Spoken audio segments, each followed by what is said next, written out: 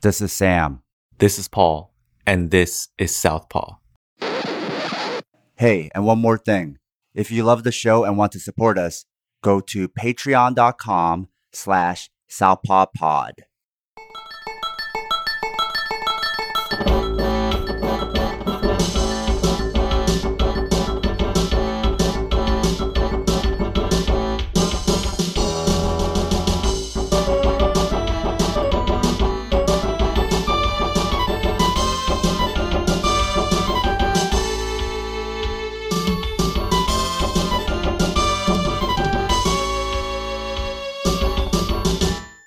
Hi, this is Paul, and I'll be doing the fight study for the main event of UFC Uruguay, Shevchenko vs. Carmouche 2. The UFC visits Uruguay for the first time in its promotional history, and since they have no actual fighter from the country, or at least a champion, they figured the next closest thing is Valentina Shevchenko. I guess it makes sense in that she has trained extensively in Peru, so close enough. To be fair, this is the same promotion that put Forrest Griffin as the co-main event for UFC 72, a pay-per-view card in Belfast, Ireland, simply because he has some Irish ancestry. Listen, I'm just trying to say that Dana and company could have done a better job in terms of rounding out this card as a whole, but let's leave those kind of details to Mick Maynard and Sean Shelby. To the surprise of many, the main event match between Valentina Shevchenko and Liz Carmouche is actually a rematch. Many things have changed since their first fight back in September 2010, where Shevchenko was making her return to bantamweight from flyweight. For Carmouche, this was her fifth win in a row, adding nicely to her then undefeated record. For Shevchenko, it was her first professional loss and broke her 7-fight win streak. Flash forward to 2019 and things are a lot different. Leading up to the fight, Carmouche is 2-1 as a flyweight, and Shevchenko is the undisputed champion, having won the flyweight title in a 5-round title fight against Joanna Jędrzejczyk and defended the belt recently in June against Jessica Eye, which she won by knockout in round 2. The fight itself wasn't very competitive, but let's see what lessons we can glean from this rematch. Some of the key points I want to hit upon are pointless moving, stance switching, bad feinting, and how important coaching is. Let's start with pointless moving. When the judges are scoring a fight, it's true that the more active and aggressive fighters will be looked upon more favorably. However, this can only go so far when it comes to effectiveness. A fighter must move with purpose in mind. There are time limits for a reason, and the fighter has anywhere from 15 to 25 minutes to make the most of it. When a fighter moves, they have to do it with the intention of advancing their position, beginning their attack, evading strikes or grappling exchange, deceiving their opponent, or some combination of all the above. What doesn't help is simply moving for the sake of moving. This only tires you out and will eventually give away your movement patterns for your opponent to pick up on. When a fighter keeps moving because they think it's the right thing to do, it shows their opponent that 1, they haven't really game planned as much as they should, and 2, that there are possible patterns that they should watch out for and take advantage. You don't always have to keep moving from one spot to another to win fights. Israel Adesanya shows that even through all his flashy strikes and feints, if he doesn't think you'll engage him in striking, he'll stop and wait for you to get closer before he tries again. Not everyone has to be Kyoji Horiguchi and constantly bounce around from side to side, but even then he will mix in attacks to keep you guessing. It's important to note that fighters like Horiguchi don't stay active the entire time. They'll do it sporadically to save energy because otherwise they'll gas themselves out in round 2. Movement has to have a reason. One look at Dominick Cruz might seem confusing since his herky-jerky footwork seems like he's having seizures in the octagon, but look closer and you'll see that he's hiding his advances in plain sight and watching you try and adjust while he peppers you with long hooks and jabs.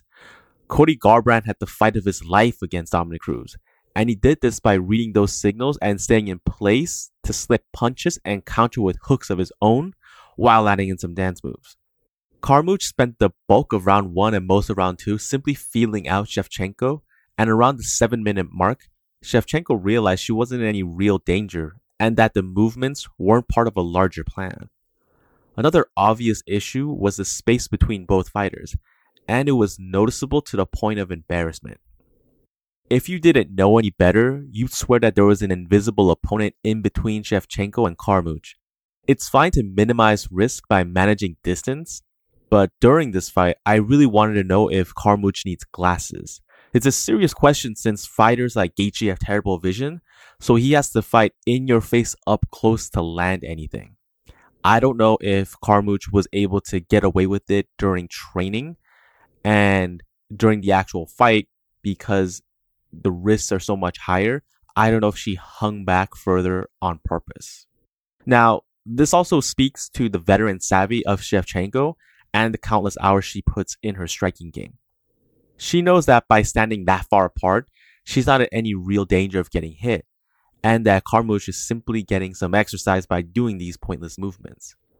Another real danger of pointless movements is that it exposes you to punishment that you could have avoided simply by not putting yourself in harm's way. The majority of Carmouche's movements also came from so far away that it didn't matter what she did. There was no real threat from Shevchenko at that distance. The only real strikes that Carmouche landed consistently were the low kicks. In round 4, Carmouche advanced on Shevchenko as she was inching backwards, trying for a takedown and not realizing that the champion's feet were already starting to pivot.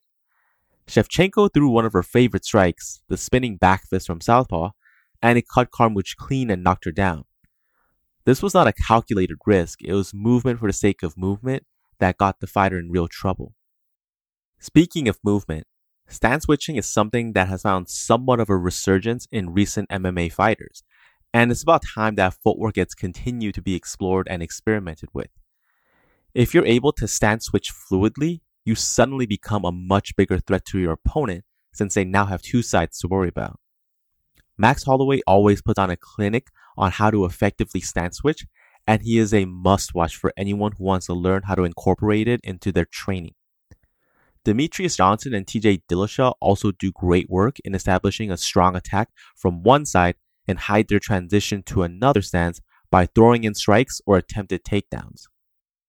Whether they disguise it by shifting forward while throwing a hook, or faking a level change and switching their lead foot when their opponent starts to sprawl, both fighters never make it obvious. When it is made obvious, you get clipped clean. When both Demetrius Johnson and Dominick Cruz got caught clean during a naked stance switch, they both got dropped onto their butts and had to scramble back up to prevent any follow-up ground and pound. This exact thing happened to Liz Carmouche in round 3 when she went for a low kick. Granted, she was throwing a kick and got caught on one foot, but the principle is still the same. If you attempt to shuffle your feet out in the open, you are left vulnerable to clean strikes from your opponent, who now has a free shot at striking you off balance or scooping you up for an easier takedown. Throughout the fight, Carmouche was experimenting with this, but it was obvious to the viewers and Shevchenko that she was doing it. The elite strikers in MMA are able to disguise this even easier by throwing a kick from their rear side and landing it down, shifting their position. If you don't have the confidence in your kicks, you can disguise this with hooks. Johnny Hendricks used to do this with a lot of effectiveness back in his prime, and Triple G is still catching people clean whenever he does it in the boxing ring. A good rule of thumb for stance switching is that if you have to think about it, it's probably a bad idea. Only when you can do it as second nature should it be attempted during a live fight. I don't want to make it seem like I'm picking specifically on Carmouche, but there are fighters in the UFC that make this mistake as well. A good or bad example of this is Alex Hernandez. He moves for the sake of moving and will pointlessly stance switch because he thinks it seems like the right thing to do. This got him caught against Donald Cerrone, and in a best case scenario of this working, he won a controversial decision against Francisco Trinaldo. If the best you can hope for is a judge's decision that might go your way, you should consider a different strategy when it comes to stance switching. The third point I want to speak about is bad feinting. Feinting is an art form all on its own and should be treated as something that should count as a placeholder for an actual strike.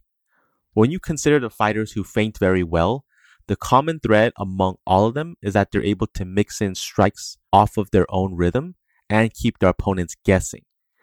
To do this successfully, a fighter has to create a real threat from the start to let them know that the possibility is there, and it can strike whenever they feel the time is right. The ultimate successful feint is Jorge Masvidal's brilliant performance against Ben Askren. He had Askren convinced that this was going to be a slow tactical fight where they would get into different grappling exchanges and go for strikes.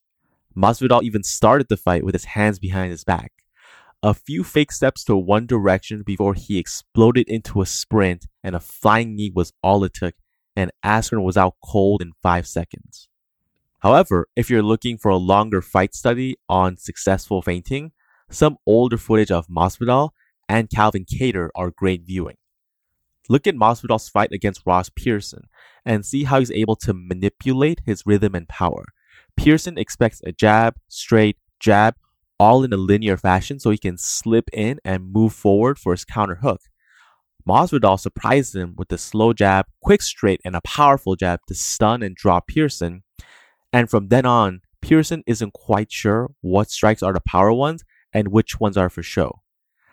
Calvin Kattar's background comes from boxing, and his feints are so slick because he mixes them in with real jabs and straights. The movement and speed of Kattar's punches are the same as his feints, so the opponents are never 100% sure which ones they should react to and which ones aren't threats. Carmouche throws feints that weren't convincing, and Shevchenko bit on virtually none of them. Feints have to come with real threats, otherwise they simply get lumped in there with pointless movements. Finally, I want to talk about bad or dishonest coaching. Before a fight takes place under the bright lights, the training for it will determine what kind of showing you will have. Injuries aside, a good training camp will do the best to mimic the actual fight by bringing in specific training partners, sharpening up your best tools, and keeping your physical and mental state primed to peak at the right time. It's important for a coach to recognize certain habits that the opponent is prone to by studying footage, and if that's not available, you have to be able to make great adjustments during the fight itself. Shevchenko has a long history in combat sports, not just MMA. There isn't a lack of footage for her out there. She's been in the UFC for 4 years now. Now, it's true what you practice for might not pan out during the fight itself, and that's okay. There's a reason why cornermen are so important to a fighter. They serve as extra sets of eyes and ears for the fighter to utilize. They're able to see what's working and what isn't, so you can either make the necessary adjustments to start winning or keep up what's working. In this fight, Carmouche's corner was telling her that she was doing great and following the game plan, which only got me confused as to what the strategy was. It couldn't have been to tire out Shevchenko. She's gone the distance against the likes of Amanda Nunes and Joanna Jędrzejczyk. Shevchenko's striking fundamentals and grappling are solid, so I don't know if the plan was to try and strike for a bit before taking her down for some ground and pound. This is frustrating because there are things that Carmouche could have done to try and steal the fight from Shevchenko. The moments where Shevchenko is at her most vulnerable is during clinch exchanges, and we saw this during her matchup with Joanna Jędrzejczyk, where there were moments within the clinches where Joanna was able to land some good strikes. Not the best, but still enough to damage her. Given how strong Carmouche is reputed to be, this is an area where she could have tried to rough her up and force some strikes along the fence, a la Daniel Cormier or Josh Barnett. Even if a takedown isn't in the cards, multiple attempts can lead to clinches, where you can try to strike off the break and also try for low-risk takedowns like the knee pick. Frankie Edgar does an excellent job of these, and he was able to catch Max Holloway with a few clean strikes when he attempted the knee pick and struck him instead. Either way, Carmouche's corner didn't do her any favors during the fight, and it's a shame since at the very least, being honest could have led to Carmouche realizing earlier on that she's behind on the cards and needs to pick up the pace or try something new. Overall, this fight was kind of a snoozer, but it did serve to show the gap between Shevchenko and the rest of her division. Coming up, we have UFC 241, an absolutely stacked card that I will be publishing a preview on shortly. The main event features a rematch between Daniel Cormier and Stipe Miocic for the heavyweight title in what could be DC's last fight. We also have Nate Diaz returning to face off against Anthony Pettis in a fun welterweight fight, and Yoel Romero squares off against Paulo Costa in a fight that's gonna make USADA earn its paycheck. Until then, goodbye.